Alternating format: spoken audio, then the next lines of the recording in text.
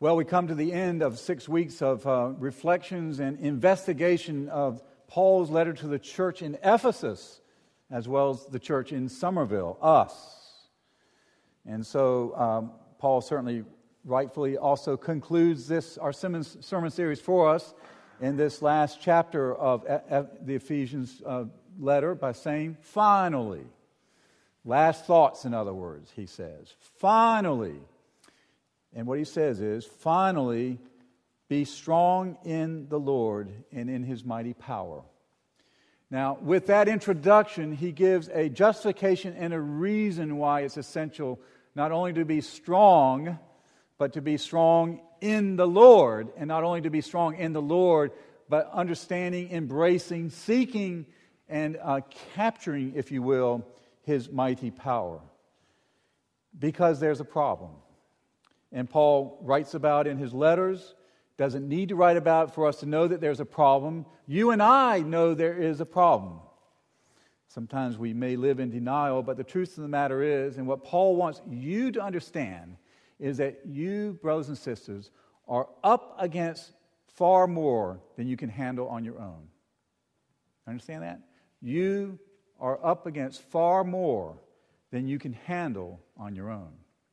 I don't know if it's about unemployment or about marriage and dissension in your marriage or about difficulties with a teenage child or a younger child or a grown adult child or difficulties with grandparents or difficulties with mom and dad.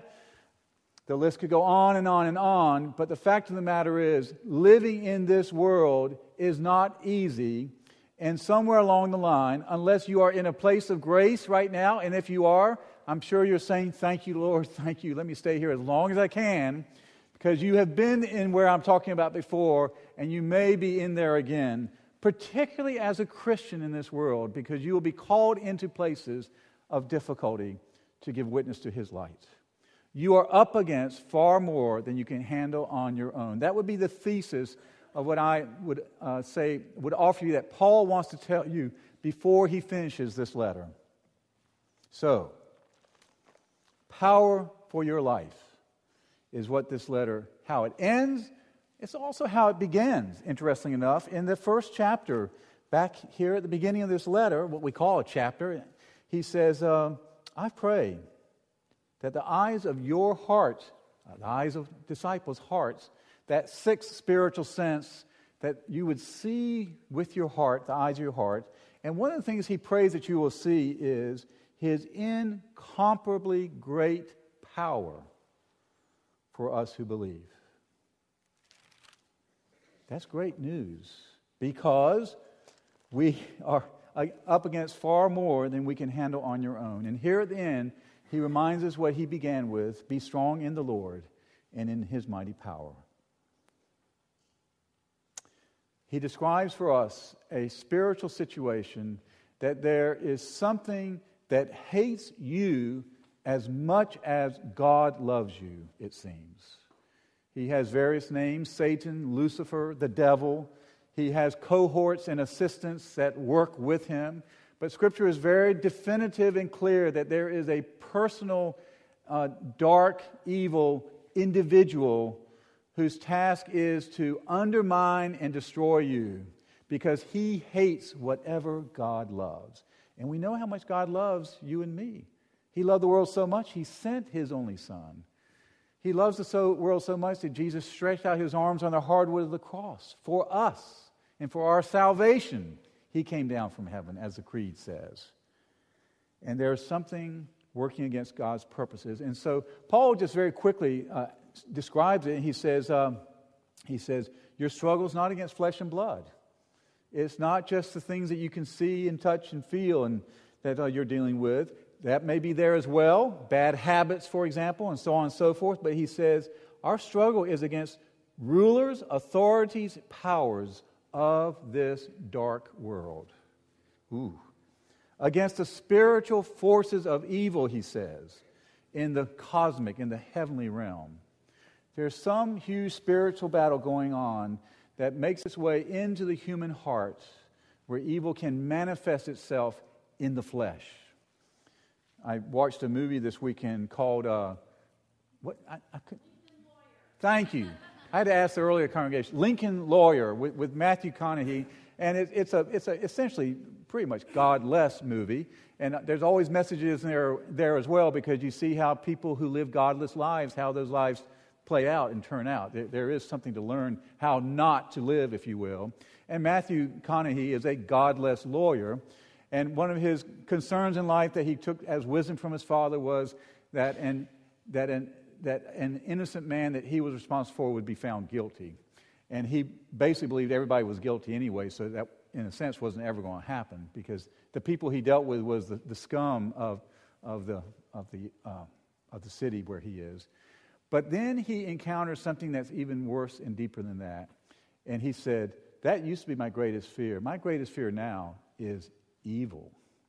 Now, this is a non-believer speaking in this movie, but what he has encountered through the deception and wiles of a very dark individual who has actually fooled Matthew McConaughey to become his lawyer, he has seen evil in the flesh, or living through this man.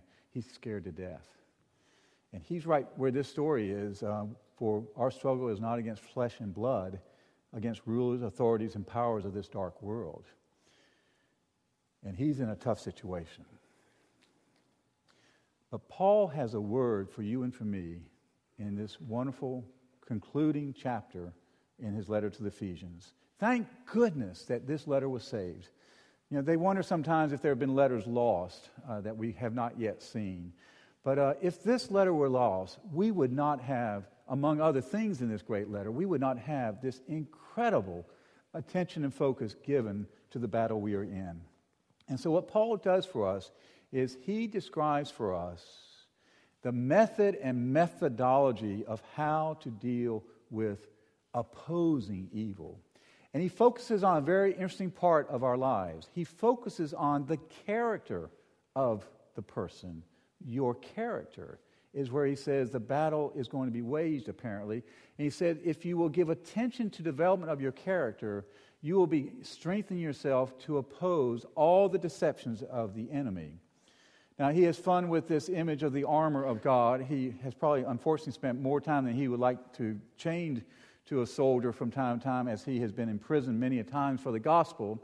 And I can see him sometime looking at this soldier and just beginning to say, well, you know, this guy, you know, prepares for battle, and we're in a spiritual battle, and just sort of starting to make analogies, you know, with his armor. But what I'd like to do is strip away that image and just talk about the specific Christian virtues that he elevates for us to cultivate and grow in. You might call this the sanctification of your character, our character, the sanctification, the purifying and repairing of our character. And he says that these elements are essential to give attention to. He says the first is truth. Simple as that. These are all actually pretty simple. Truth.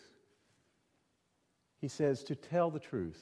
I mean, what it means to put on truth is to tell the truth, to seek the truth, to believe in the truth with a capital T. Those capital T truths like Jesus is Lord, like for us and for our salvation, God sent the Lord to us. That love is the primary measure of a Christian's life. Truths that we are living with a capital T, that Jesus who said, I am the way, the truth, and the life. What he's talking about is authentic sincerity, a sincere mind that yearns for and loves the truth, not deception, not ambiguity, not the waffling, but truth.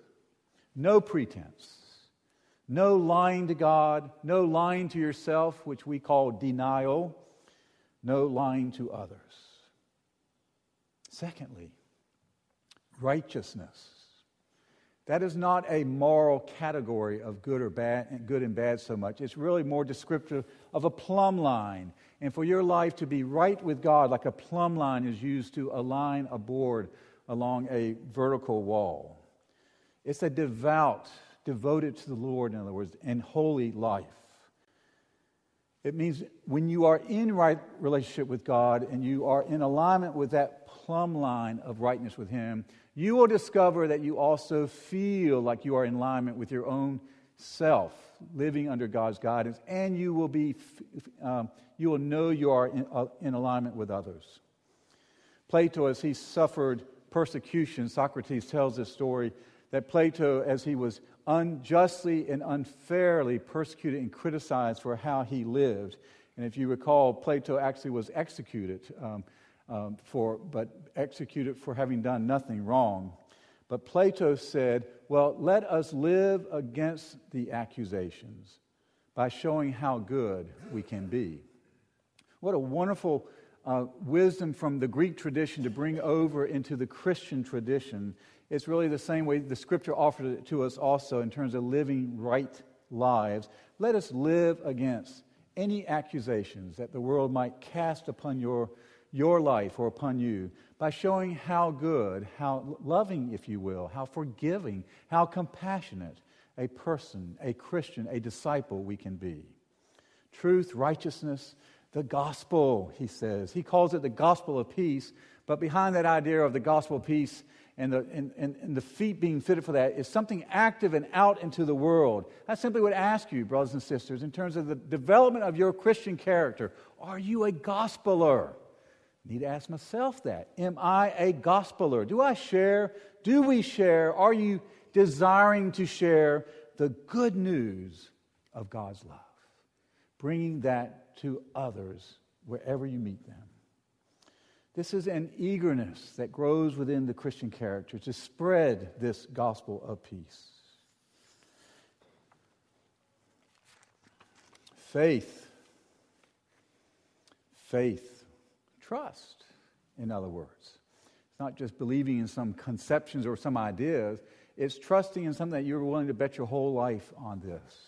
I love, the great definition, probably can't not be any better than Hebrews chapter 11, verse 1. Faith, trust, is being sure of what we hope for, certain of what we do not see, sure and certain of the gospel of Jesus Christ, sure and certain of salvation, sure and certain, in spite of all evidence in this world, to the contrary, that God is a God of love, a God of mercy, a God who intends to redeem us and rescue us from our circumstances and situations here on earth.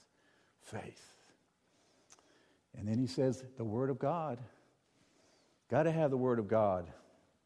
Let me simply enjoy a few passages here. If you brought your Bible or have a smartphone or an iPad to look at this today, and look at Psalm 1 first. I mean, we read it today. Just keep in mind that the first psalm of the entire Psalter, the 150 Psalms, begins with an acknowledgement of God's teaching is so valuable. Happy are they who don't walk in the counsel of the wicked.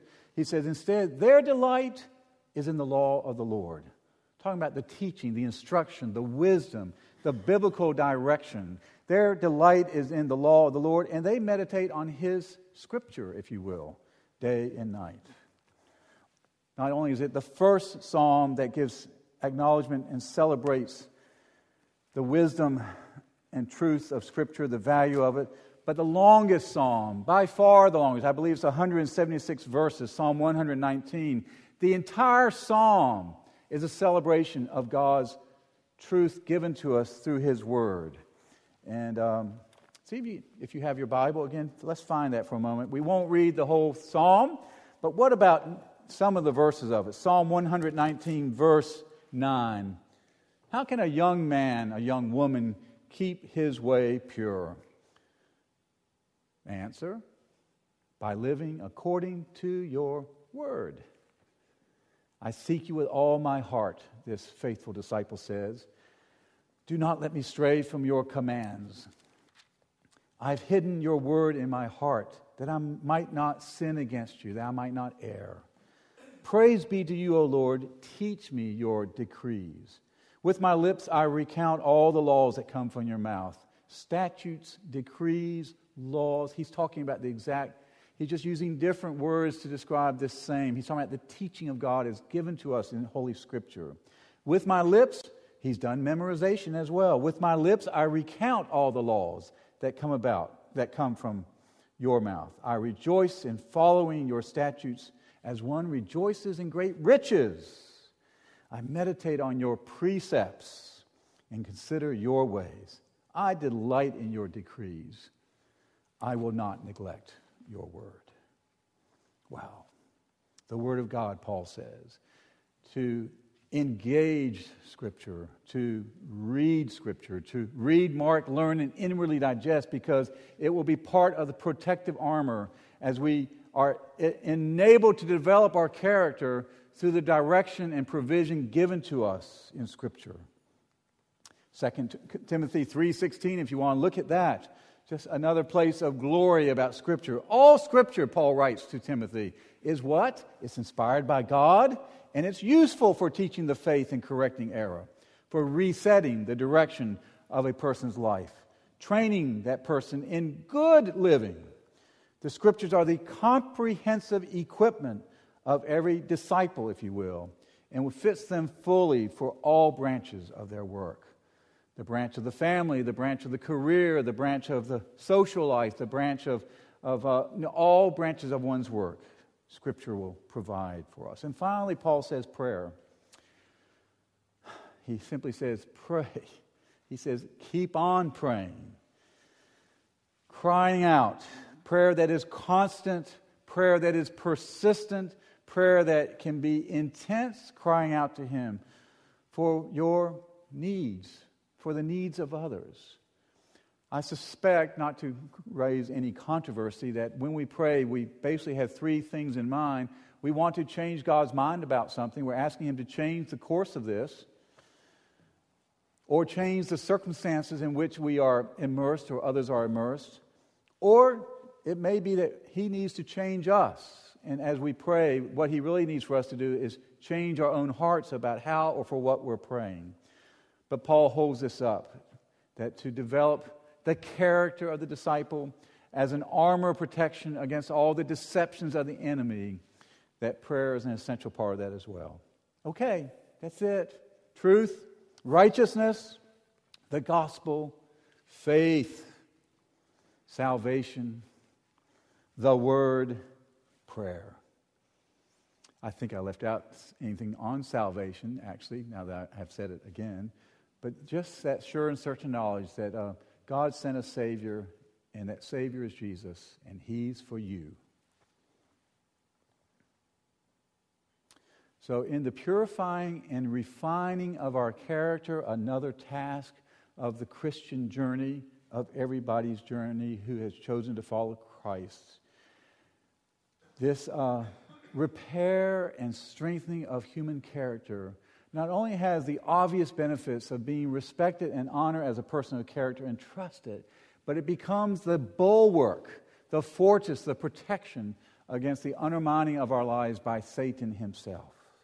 Thanks be to God. So Paul says, it's essential.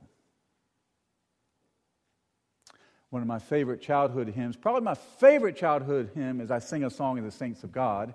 And maybe my second favorite one is Onward Christian Soldiers. It's one of those hymns that almost, if not anybody raised in the church probably knows that hymn. It's interesting, back in the 70s, it was removed from our hymnal, and after a great protest was reinserted into the 1982 hymnal. It was also, the temptation was to remove it from the Methodist hymnal, but stayed in. It actually was removed from the Presbyterian hymnal back in that time of hymnal revision, because it was too militaristic. And yet, certainly a gross misunderstanding of the application of that hymn for our lives, because Paul is very clear, we're in warfare. Not talking about other people. He said our struggle is not against flesh and blood.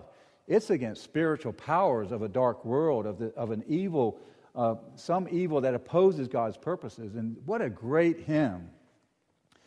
When Winston Churchill met with Franklin Roosevelt on a British ship in 1941 to prepare the Atlantic Charter, which was an agreement between the nations of how they would treat the nations who won and the ones who lost following World War II. This was to take place 4 years later, but it set the template for that. In those days, it was a different kind of day, and they had a Sunday service on board the ship. And they gathered, and Winston Churchill chose the hymns for that service. 1941, the middle of the darkest part of World War II, post Pearl Harbor, and so on and so forth. And he chose Onward Christian Soldiers for the men of that ship to sing. And he wrote this, or spoke this, on his radio broadcast shortly after. He said, "We sang Onward Christian Soldiers, indeed.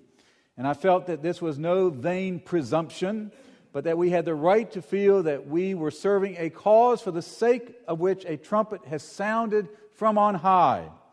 When I looked upon that densely packed congregation of fighting men of the same language, British and American, of the same faith, of the same fundamental laws, of the same ideals, it swept across me," Churchill said, "that here was the only hope, but also the sure hope of saving the world from measureless degradation, because evil will personify itself as it takes over the heart of a human being.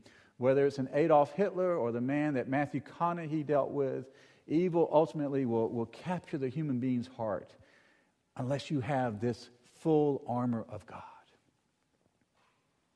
Well, there you have it. The end of a sermon series.